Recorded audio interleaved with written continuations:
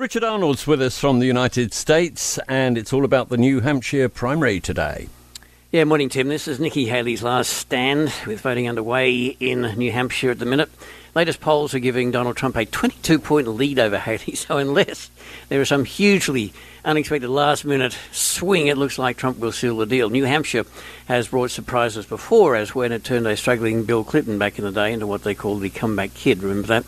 Long-time mistress had given a news conference and Clinton responded with denials and speeches and so on. But this time, Trump's last remaining rival, Nikki Haley, still is tippy-toeing around. Trump saying there should not be a coronation. He calmly walked to his seat. Ding, ding, ding, ding. She says in this situation that people should pay heed to some of the deals that Trump is affecting.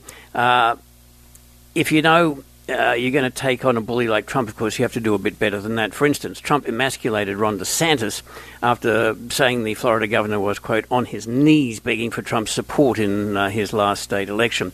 Then Trump suggested, without any evidence, that DeSantis wore high heels, that he might be gay and perhaps was a pedophile. DeSantis now has endorsed Trump. So, has a Congress member named Nancy Mace, who Trump almost destroyed while Nikki Haley campaigned alongside her. Now this congresswoman is double-crossing her friend and getting in line to back Trump. Meantime, Trump's main problem might be Trump. In his latest rally in front of a much smaller crowd and with QAnon music playing in the background, Trump again praised Hungary's dictator, Viktor Orban. Now, Orban threatens rivals, changed the constitution and cracks down on the media.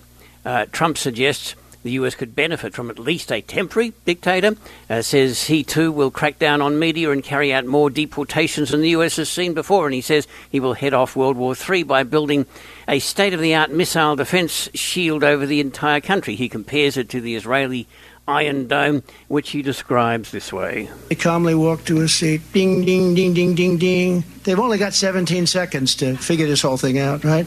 Boom. Okay. Missile launch. Pshing, boom. It's the most and we don't have it here. Ding, ding, bing, bing, pshing. Might be a couple of dings short. Finally, there is a tape going around that sounds like Joe Biden talking about malarkey. No, it's not an AI-generated, it's not a real message. It is AI-generated, a fake message sent to thousands of New Hampshire Democrats urging them not to vote for Biden. Save your vote till November, it suggests. You know, once it was talk of fake news, now, of course, it's fake politics. Let's have a look at the Oscar nominations, shall we? Oppenheimer pretty much dominating again. So, the Atomic Oscars, they're already dubbing them as such.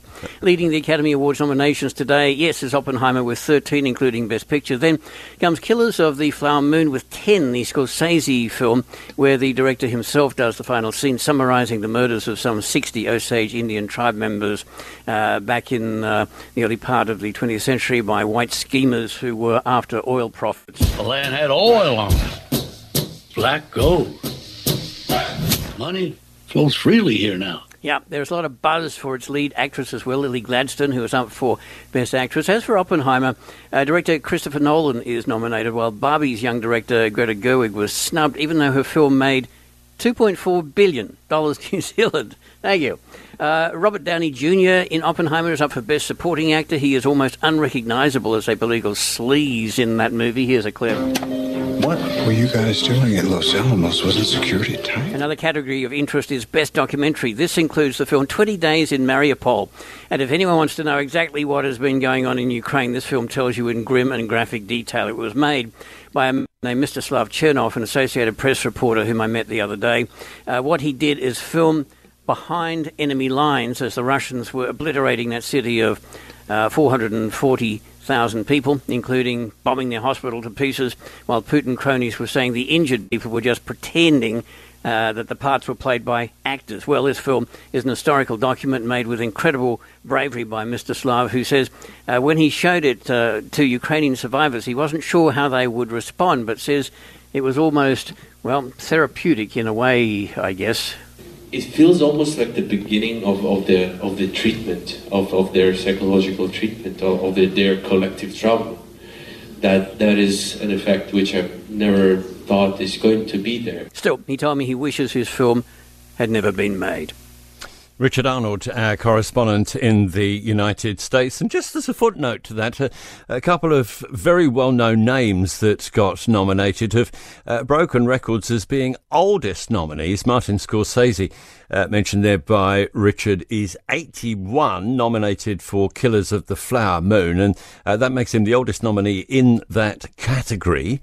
His 10th nomination as well, so that puts him 2 behind the current holder, William Wyler, who got 12. It's deeply gratifying, says Scorsese, to receive this recognition from the Academy for myself and so many of my collaborators on that movie, Killers of the Flower Moon. And the other one nominated, who is in his late 70s, 79 odd. John Williams has got another one there as well. So there you go. It sometimes pays to be old in Hollywood. You don't always have to be young and pretty to do well.